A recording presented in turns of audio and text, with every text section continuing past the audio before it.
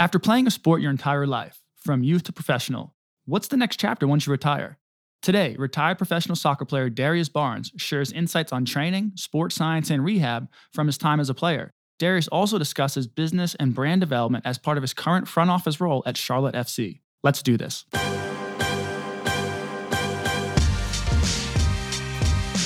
Welcome to Finding Small Wins. My name is Adam Loiacono, and I am a physical therapist in the NBA and a former performance coach in Major League Soccer and the National Women's Soccer League. The purpose of this show is to have conversations that pull back the curtain on sports. We're here to learn how we can upgrade health and performance and shed some light on how industry leaders and experts are finding the small wins that help them along the way. Our conversation today is with Darrius Barnes. Darrius is a former professional soccer player in Major League Soccer and now serves as the president of Crown Legacy FC, the MLS Pro next affiliate to Charlotte FC in Major League Soccer. During his career, Darrius played college soccer at Duke before being drafted by the New England Revolution. Over his career, Darrius was a member of the 2014 Revs, who went to the MLS Cup, and 2016 squad, who went to the US Open Cup final. Darrius retired in 2019 and began his journey from the pitch to the front office at Charlotte FC. Darrius shares great perspective of how his time as a player has influenced his ability to be successful in the front office, while also having a strong desire to continue to learn how the business operations impact the success of the team. Now, let's jump into this conversation with Darrius Barnes. These episodes are fun for me because the whole purpose of starting this podcast, or part of the purpose, was to just connect with folks with you that I haven't seen in years, right. Used to connect, used to be on the same team. So this is going to be a fun episode because I'm curious to see where your journey's gone to, but also you got some pretty cool endeavors going on right now down here in Charlotte. So I think this is going to be a fun one for people. Yeah, no, I'm excited. I appreciate it. It's good to connect and link up again. It's obviously been some years, right, since we were in New England. So good to connect on this platform. So from like a 10,000 foot view, if we start like early Darrius Barnes, first chapter, playing at Duke, getting drafted, where does that journey begin for you? Yeah, I mean, when you see it on the surface, that's where it is. But, that journey begins long ago. I'm from Raleigh, North Carolina. And so, growing up when I was 5 years old, I grew up, playing soccer and playing all sports, really. I tried to be as, multifaceted as possible. Played soccer growing up, played basketball. Those were my two favorite sports growing up. I was probably better in soccer, which is probably where I am now. But, just being able to be diverse in different rooms, in different sports, in different arenas, I think that was kind of a microcosm of where I ended up at. Fast forward years later, being able to have a college career, play soccer professionally. You're dealing with, like I said, a lot of diverse groups and different people. And so, as I kind of take snapshots back in my life, you start to see different instances and different scenarios and situations and circumstances that have kind of played true to where I ended up at, for sure. So then your time at Duke, your time playing in the Carolinas, is the rivalry with UNC the hype that it lives up to be? For sure. I mean, I get it now. Like that's something that's like, it's stamped on you. It's tattooed on you, especially being in North Carolina now, and more specifically in Charlotte. Like, Charlotte's full. I hate to admit it, full of Carolina fans. And so for me, I embrace, as a Duke, I embrace the hate. It's something, it's a fun rivalry. It's a loving rivalry in some aspects of it, but it's a competitive one as well. And so, when you got those two shades of blue and those different teams competing against each other in whatever sport, it can be soccer, it could be basketball, it could be football. The teams could be good or not good, but it always means something.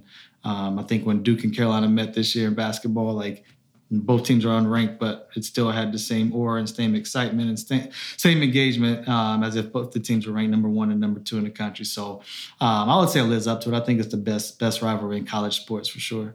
So then from Duke, you got drafted by New England, right? And that was early 2000s? 2009. 2009, okay, so mid to late 2000s. And then we're now 2023. So I can imagine where the league is now to where it was when you were in the league, right? Right. How has that changed over the last better decade? Yeah, I mean, the league's evolved drastically. To be honest, I speak with people today, and I'm like, I don't know if I could play in today's league. Just you look at it from a competition standpoint, just, the caliber of players that are being brought into the league and the quality of play, just how the speed of play is right now. It's just a very different game. People always used to talk about MLS just being very physical. This league was tough from a physical standpoint, but now you're starting to see, the actual talent and qualities that players bring. And it's very noticeable. At the beginning, it was baby steps, right? And so I feel like when I was in the league in, 2009, coming into the league, we're at MLS kind of 1.5, 2.0. You're starting to see some clubs actually generate fandom. When I came into the league, it was Seattle coming in, and to be able to play in front of fans like that, in front of an audience and atmosphere like that, thought it was fantastic. And then, years later, you're seeing, you have your Portlands of the world, you have your Atlantas of the world coming in. So you're starting to see all these different fan bases and excitement pop up in all these different areas of the country, which has just been fantastic. And that just promotes the sport, promotes the growth of the sport, promotes the league, which has been fantastic. And now I think we're going to start to get into a new phase, as we approach 2026. With the World Cup coming to North America, obviously hosted here in the U.S. and Mexico and Canada, that's going to be another kind of launching pad moment, a moment for the league to catapult. And so I think the league's on the right trajectory. MLS is on the right trajectory in terms of steady growth. Obviously, the Apple deal I think is a huge one, getting more eyeballs on the game, having the game being more accessible to people throughout the world. And so I think the league's taking the appropriate steps, and hopefully just continues to get to the point where it's known as kind of a top four sport in the United States, and not just kind of on the fringes. Where does it fit? Well, you said top four sport in the country, but where does MLS as far as rankings in the league nowadays rank? Is it considered a top four, or is it kind of on the fringe, like 5, 6? I think majority of people would put it in top 5. If you look at, depends on what metrics you look at. Obviously you can look at metrics very subjective or objectively. If you look at it, it's cracking there with their NHLs and MLBs. Some people say MLB or baseball is a dying sport. I'm never one to combat any other sport, but I do think MLS is knocking on the door and being right there in terms of a sport of choice, a league of choice that fans want to tune into. You're starting to get more casual fans invested in the game and attracting themselves to their local market and their local teams, which I think is important. You look at a market like Austin, who didn't have any professional sports, and you're seeing what they're doing, selling out their matches in MLS, and us here in Charlotte, having the record for attendance last year, hosting over 74,000 fans at Bank of America Stadium. People didn't think soccer could live and survive in the South. And so I just think it goes to show just, the options that we have here from an entertainment standpoint, a sports standpoint, that you can't just, silo yourselves or put yourselves in a pigeonhole. People want these different options, and people are interested in different sports, and they're not just attracted to one sport. Yeah, because the South is typically viewed as football. Football country, right. And that's the thing people say, like, we're going to have to compete against football, right? But in my eyes, it's not competing. It's just being another entertainment option, for people to tune into. And I think what we've shown here in Charlotte with Charlotte FC is that if you focus on kind of the fan engagement, you put the fan first, you focus on the experience. A lot of people talk and they'll say our matches are very different than Panthers games, which we want it to be. You don't want to come to the stadium and have the same experience. And even though it's a different sport, have the same experience. You want a different experience. And so we try to bring kind of that party vibe and party atmosphere. Our owner said when he got the expansion bid for the team, he was like, let's party. We're ready to party. And, we kind of took that and ran with it in terms of how do we make our match days a party, game in and game out. And so we've worked with our supporters and kind of use that as our tagline and as our anchor to make sure we elevate. So from, having a DJ, on the pitch every single game to our pre-match, ceremonies and our processionals and the music that we're vibing to, and the engagement with our fans, and just pulling other things that make things organic to us and what Charlotte is. And I think our fans have really appreciated that and understood that, and helped us build our brand that way as well. So what I'm really curious to hear, because you've been on both sides of the equation. You were being a player, and now you're in a front office role. And everything you just talked about sounds super exciting and something to be a part of, which having lived in Atlanta, I was able to witness when Atlanta came into the league and seeing that from afar, but not being a part of it. How does everything that you just talked about, from fan engagement, player engagement, all the things you're trying to do around the stadium, around the field, how does that impact the culture of the team?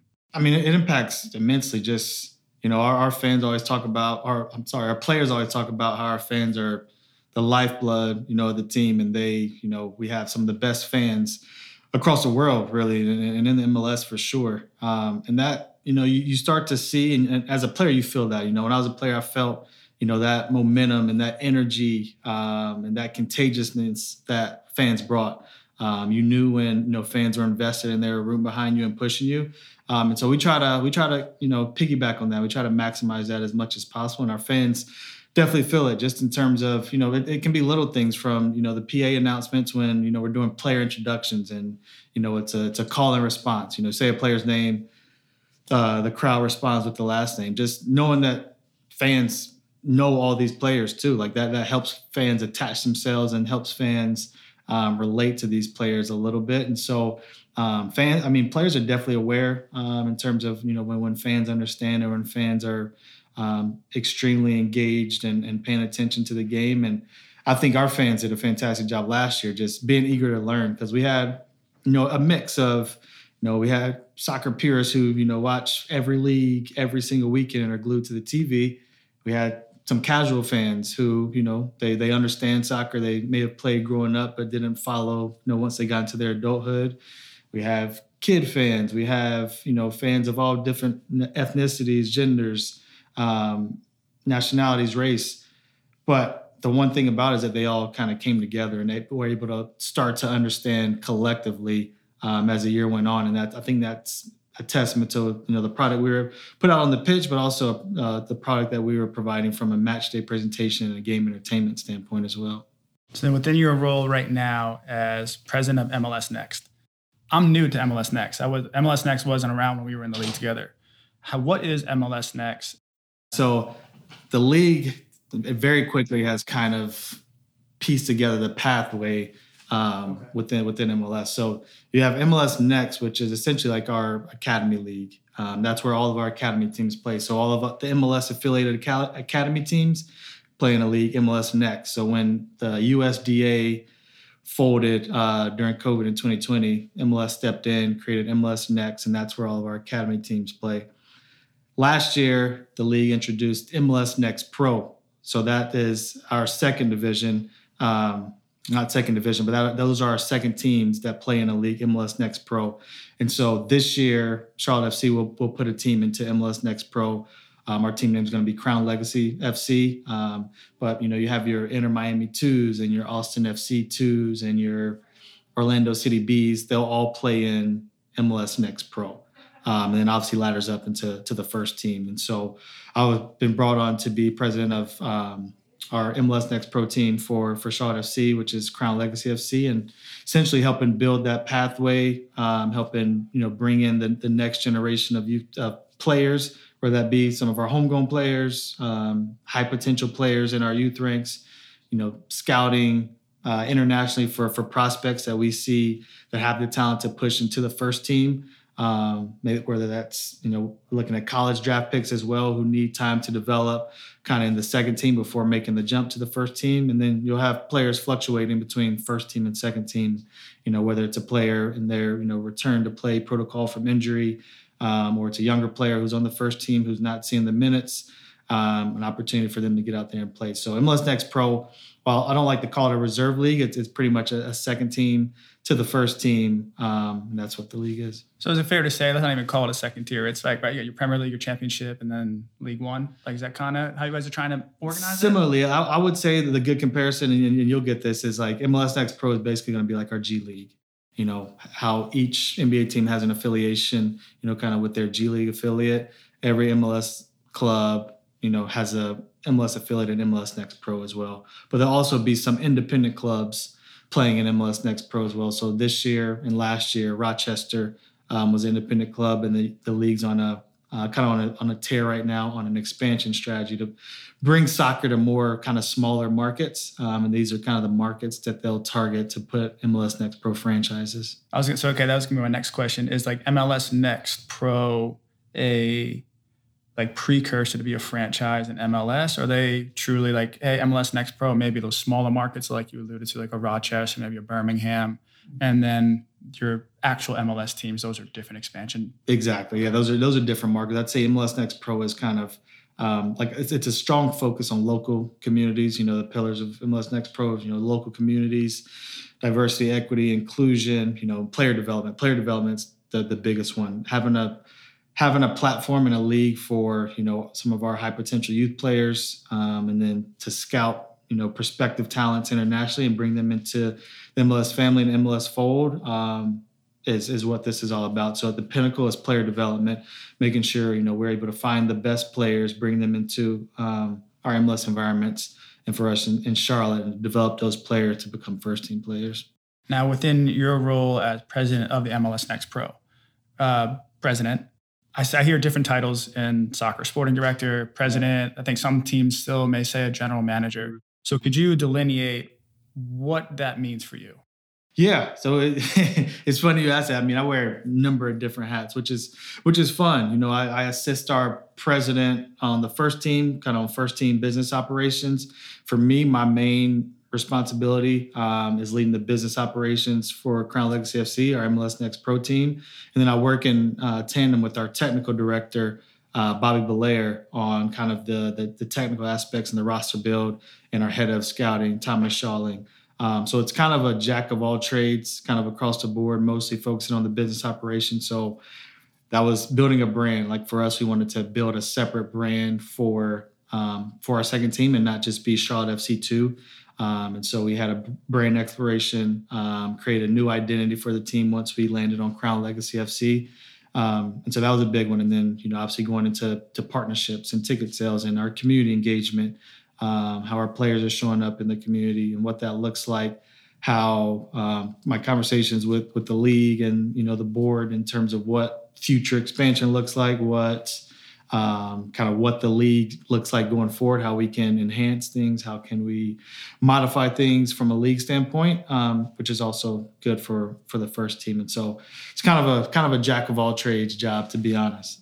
And so from like your time as a player to migrating to the front office, do you feel like there's things now that you being as a player have dramatically influenced your ability to do what you're doing now on the front office side? I mean, I think just a collective understanding, right? For me, when I retired, I wanted to learn the business behind the league more. That was just kind of where, that tickled my fancy a bit, just learning kind of, I've already been a player. I've known the competition aspect of it. I've known the technical side of it.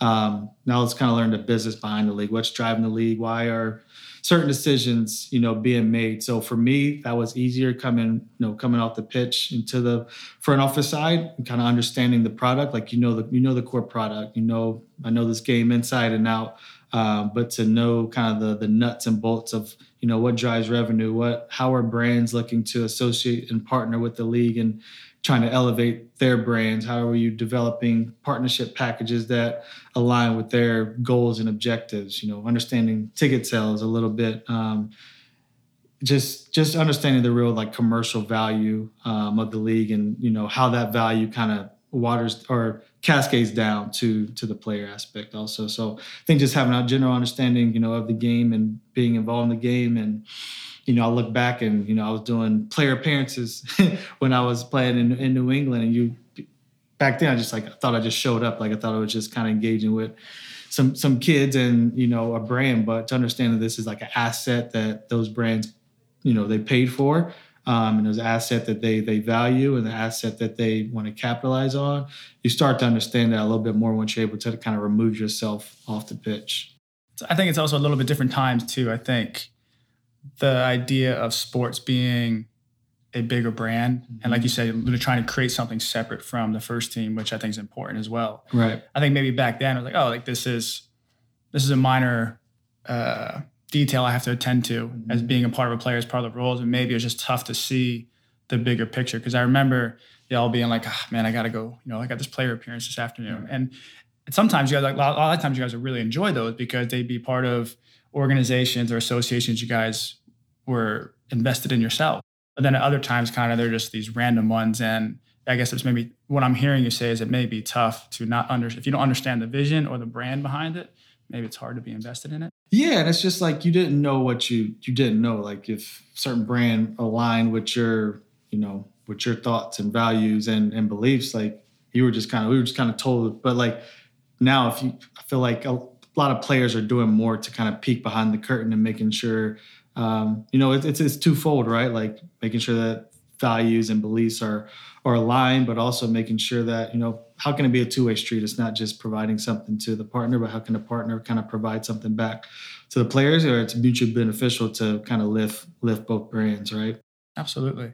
Because right, there's always the business side of it too. Exactly. At the end of the day, like you are, as a player, you want to go out and just play the game that you love. One thing I've realized that we're all in a space of entertainment. Right. And there's a product you have to sell, and it's not just the product that's on the field as well, because there's other ways to generate revenue aside from ticket sales. Right. And it's just like it's relationships, right? It's building relationships. Like back then it was just like, okay, you'll be here at 3 p.m., sign autographs for an hour, and then you leave. But like, I think what I've grown to know, and I'm sure you can, sympathize with this, is just like how important relationships are, wherever you go, whether it's a personal or professional relationship or business relationship, like investing time into those relationships, because you never know, when you can help each other out, or when something's gonna, kind of come to fruition or plan out, or when you'll need someone or when they'll need you. It's all, relationship based. And I'm not saying you do things to get something in return, but just actually building and connecting, with people. I think there's true value in that, just to expand networks and to expand thinking and expand growth. I think we're human beings at the end of the day. Right. And we thrive on relationships. Right. And if you don't have those, I think you probably struggle in whatever you're trying to do. Yeah, 2,000%. Couldn't agree more, man. Couldn't agree more. So if we run it back to when you were a player, it's kind of like two really like questions that I have been like really curious about the last few days that I thought about when we were going to link up. First one is your time from playing every minute to every game your first year to at some points in your career having some tough injuries to battle through, right? So being a player that had a good career, played several games, played many years, mostly with the same club, which is not common nowadays. How did you manage to stay positive during those tough times? Yeah, I think it's tough. I mean, I think it's a mindset, right? It's just, staying the course. And I think a lot of it comes to how I was brought up, just control the controllables.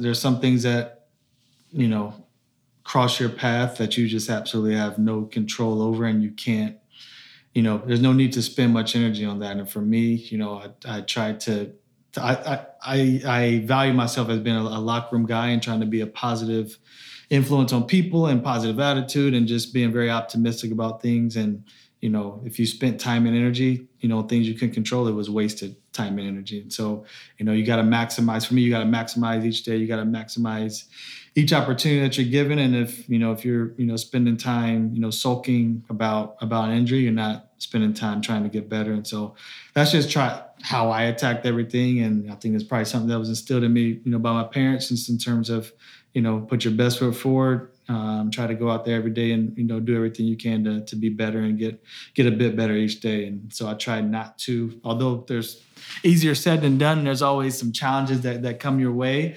You get through those by being mentally tough and mentally strong. You mentioned kind of like doing the things day in and day out, just showing up, being a good pro. Right. Like from training, rehab, were there things that you found that helped you along the way to kind of maybe find those wins on the days that maybe were a little bit more challenging, or the days that were a bit more monotonous, so to speak? Yeah. I mean, I think for me, it's just, you try to find that routine, and you have to think of it, to your point, as being a pro. Like if you were healthy and you're going out there, going out on the pitch, you're going out on the court, field, whatever, you're going out there trying to give it your best. You're going out there trying to perform to an elite status, right? You're trying to give your absolute best. And so when I attack rehab or any type of injuries I had, I tried to do the exact same thing. Like where as an athlete, you're a competitor. You're trying to when you're doing rehab, you're trying to beat yourself every single day and get a bit better every day. So like for me, I attacked everything as if it was a training or if it was a match, and just try to make sure I was winning. Just having that winning mentality is something I think helped me persevere and push through when I had injuries. Um, and then, sometimes you can have a winning mentality and go out and lose. Like that, just having a winning mentality doesn't mean you're going to win. You can go out and lose, but got to dust yourself off, go back and, course correct and see where you maybe have made some mistakes and, go back, watch the tape and do it again. One thing that comes up on the show a few times is like the concept of finding a small win, right? Because in sports, right, like you're always going for the win at the end of the week, at the end of the night, whatever it may be. But like what I just heard you say is sometimes you just gotta show up with the right attitude. Like how would you define what a small win is from your time playing? Small win for me on the pitch could be, as a defender, it was, a tackle. It could be the first pass, like trying to do something positive, trying to influence a game in a positive light. From an injury standpoint, it was, supporting teammates, been out there when you couldn't go out there and perform. How do you support your teammates and how could you, give advice to younger players that are getting their opportunity to be a professional? It was, making progress, when I'm, had knee injury, when you're on the alter G, how do you go a little bit faster? How do you take a little bit of the resistance off? Lift a little bit more, squat a little bit deeper, like just those small wins, just tracking progress, trying to measure things in a way that you're able to track your progress and see growth, because it could be easy to go out there and just, kind of willy-nilly go day by day and not track anything, but to actually track your process and see where you're making strides, or not even strides, where you're making baby steps.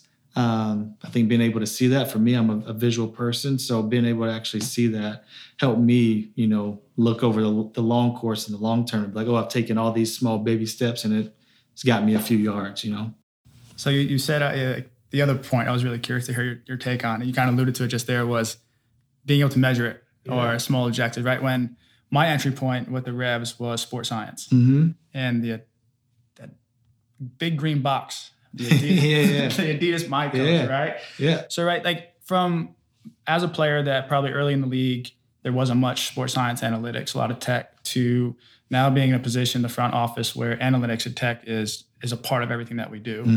What is your perspective on sports science and analytics? Man, I mean, I wish I would have had more of it, more data to help me make informed decisions, back when I was playing. But I think, like you said, everything is data driven. And I still think there's an eye test to some things, right? But I do think having that data to help guide and manage performance and manage load, helping prevent injuries, helping prevent fatigue.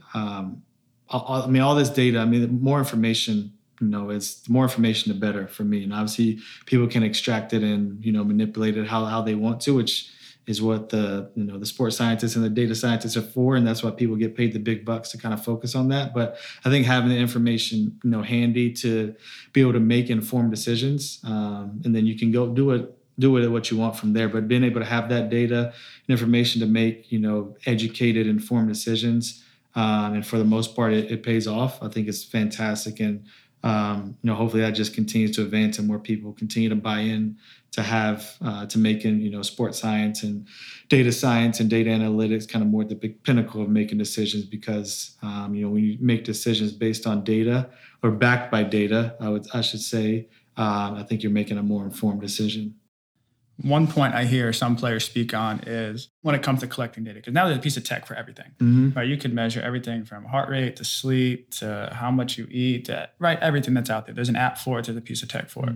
One argument I hear from some players, and I agree with it at times, is this information going to hurt my negotiations for a future contract? Yeah. Right. So someone that's been a player and also on the front office side, do you think there's merit to that comment, that argument, or is that just come down to how the information is being interpreted? I think it's coming down how it's been interpreted. And I also think, bad on any sporting director or GM for using data against players. At the end of the day, it's biometrics, it's biology, some of it, in terms of how players are, I guess, biologically developed. There's some things that players just can't control, and that shouldn't. If you're performing on the day, I feel like, conversations and negotiations should be based on performance and not necessarily on, makeup of how a person is formed, physiologically. So I would say, I would agree with that standpoint that data shouldn't be used against players, or, shouldn't be used against players to find a gap in terms of how they, should be negotiated from a contract standpoint. I'll always be in players' corners from that standpoint. Yeah, rightfully so. Over the years, are there certain any like technology, even what you guys may be using right now, without giving away any dark, deep secrets, are there any pieces of tech that you believe in were beneficial for yourself or you're seeing beneficial for current players? I mean, I think, just from like a load management, like Catapult, I think they do a good job for us, for Charlotte FC, just because you're able to monitor a number of metrics, at one time, just from, power and workload and, like you said, heart rate, and then just some of the video analytics tools that we utilize. But I think just from a health and performance, those, honestly, I can't even keep up with every single thing that our performance and medical team uses, from, the machines that are used to, track hamstring strength, and, like you said, track sleep, your biomechanics, like all of that.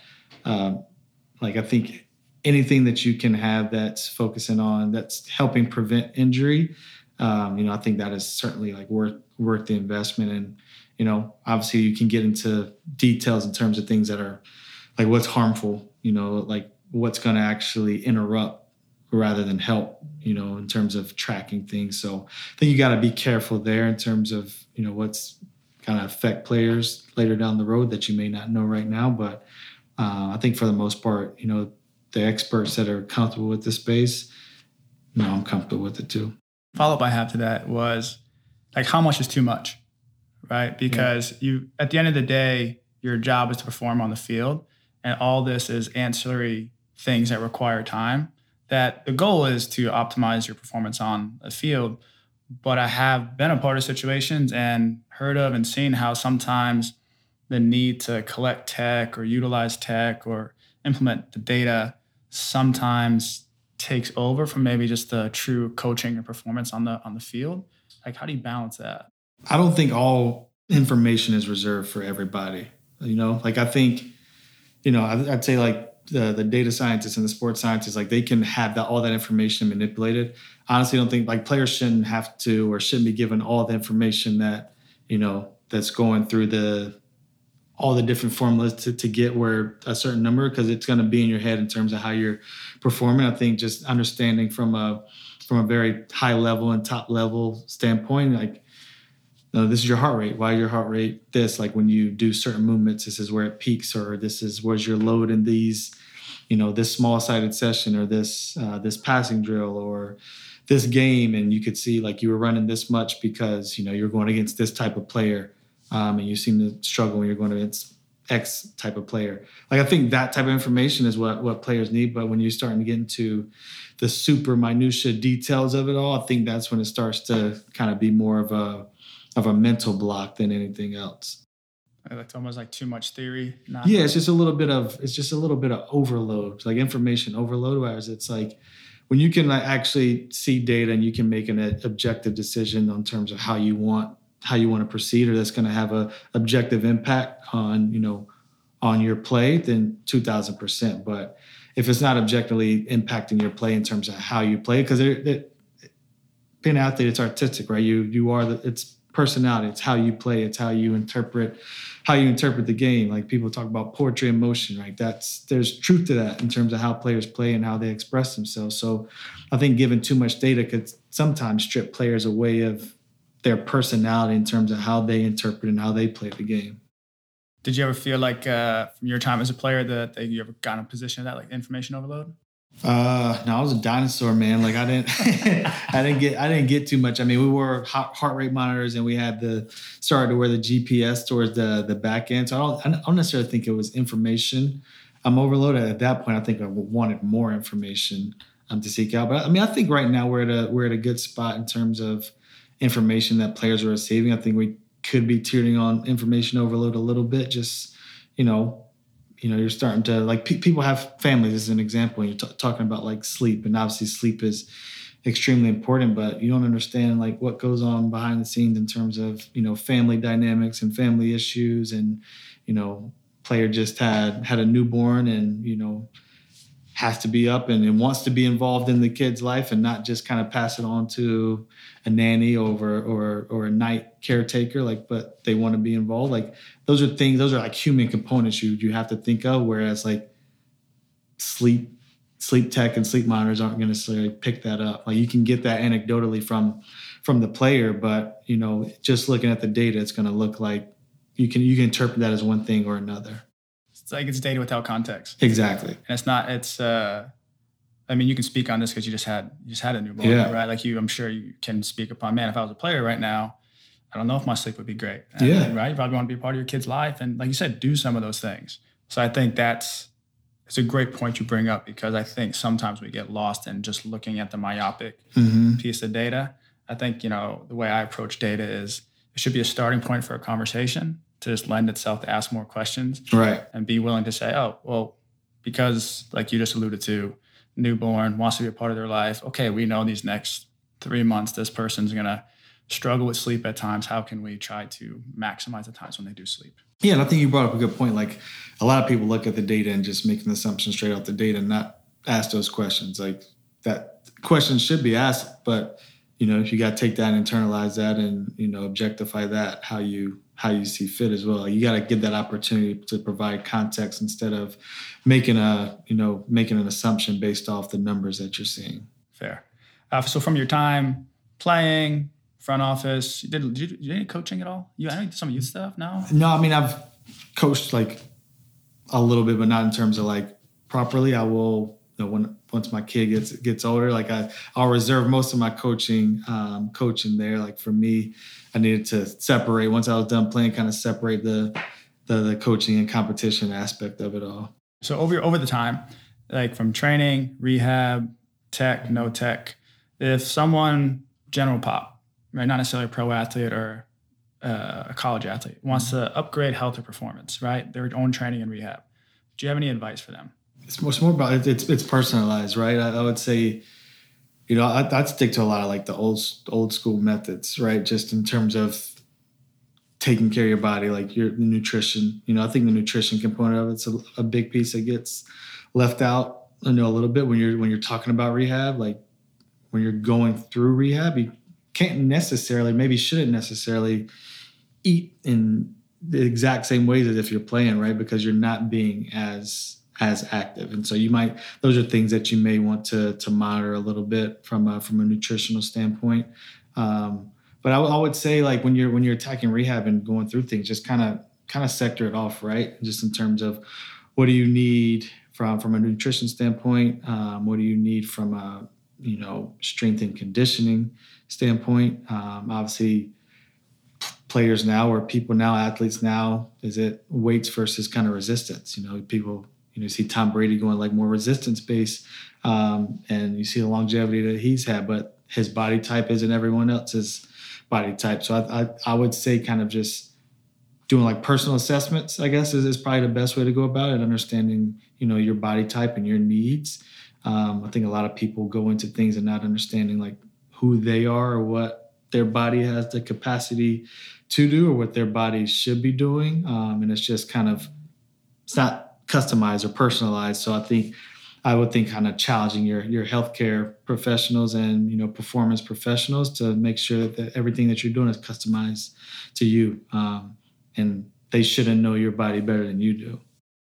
So then from that point, follow-up to that is people in my space, physical therapists, athletic trainers, performance coaches, sports scientists, we have all these big conferences. They're like, hey, let's get together. Yeah. How can we help our athletes be better? What does the research say?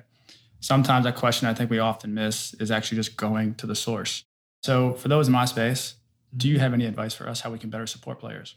I mean, I think we hit on it earlier. I think ask more questions, right? Ask more questions about the why behind the data, that you're seeing. And if it's an answer you don't want to hear, go a layer deeper and like, why were you doing that to net out such result? Because I think the more you just have like it's kind of like therapeutic conversations and get to know player. We talked about earlier too, just relationship, like building that relationship outside of just want to know like the performance piece of it, but understanding their life dynamics, right? The personal dynamics. I think all of that helps in terms of like building that relationship and then understanding what people would be, more or less comfortable with from a performance and rehab standpoint. You guys do your jobs the best in terms of understanding the techs and specs and, when to push and when to pull back. But I would say to that, like kind of explaining that out to players as well. Like these are the days that we're going to kind of push a little bit and get more aggressive with rehab. And for players and athletes to understand, okay, why behind this? Why are we pushing or are we being more aggressive with the rehab when, maybe it doesn't feel the best this day and we need to understand thresholds. Like I think understanding that is whereas a lot of times athletes just kind of go with the flow, right? It's like, here's the itinerary for the day. Here's the schedule for the day. This is what we're going to do. But maybe give athletes opportunity to give some input in that within means, right? Not obviously understanding like all the exercises that are going to help certain parts of the body, but give them some input in terms of like how the itinerary is being structured and set out. What I hear is education and having a voice. Yeah, which could be a theme of life too, right? Yeah. We can save that one for another day. Are you excited for the new Ted Lasso season? Oh yeah. When's it kicking off? 2 weeks. 2 weeks. Yeah. March. Yeah. I'm curious to see what angle they take with this one. So they need to find a way to get MLS involved with. Well, they got him in FIFA. They got him in the FIFA video game. They've got him in the TBT that's going on out here, or the $1 tournament. I think not Ted Lasso, but Wrexham. Yeah, the TST tournament. Yep. Wrexham got a team out here. Wrexham has a team, and there's a couple more high-profile teams that are going to be joining in there. So I think us as a club will find a way to get involved because it'll be in Raleigh or Cary, North Carolina, so right in our backyard. Okay, cool. One last question before you get out of here, bro. You played with some characters, my man. Oh, God. You played with some characters. What was one of your most favorite, like, memorable moments being a pro athlete playing in sports? I mean, I'm going to say the clichéest answer of them all, and it's just, you said play with characters, just the locker room, like the vibes in the locker room, just all the banter about, this guy's like holy underwear and this guy's playlist and, in tough moments, water bottles getting thrown at people's head. Like there was just the banter and you knew you had to come in like top notch. Like you had to be on your toes and you had to have some thick skin to be in a professional locker room. And I think that's what I miss most because a lot of people don't know, but like once you leave the locker room, you can't say the things in a professional environment that you would in the locker room. Like locker room talk is a real thing, and not saying that it's like negative by any means, but like the way that you can just kind of chop it up and have real conversations with some of your boys and some of your best friends and some that aren't your best friends. I think that's something that's kind of undervalued a little bit and not anything that you get, in the rest of, once you transition from playing, you'll never have that opportunity again. So I definitely miss those moments, just being able to kind of banter with the guys and, tell stories and, road trips, all those things. You enjoy that time and, it all alludes to some of the success and things that you can look back on and hang your hat on as well. I won't press the button of asking what particular story is your favorite. We'll save those have been suppressed. Those have been suppressed in the membrane a little bit. Oh man, well, this has been fun catching up with you today. I know you got a lot going on with the role here at Charlotte, trying to grow that space. Is there a space for people to follow what you guys are doing, kind of help promote what y'all are doing and what you're about? Yeah, man, I would just encourage everyone, follow Charlotte FC, follow Crown Legacy FC, charlottefc.com, and then crownlegacyfc.com as well. Sweet. Thank you for tuning into this episode of Finding Small Wins podcast. If you enjoyed these conversations as much as I do, hit that subscribe button and leave a review wherever you listen to podcasts. To join our Finding Small Wins community, head on over to findingsmallwins.com. For more information about me and my journey, please follow me on social media at adam.loiacono. Thanks again for tuning in, and remember to keep finding your small wins.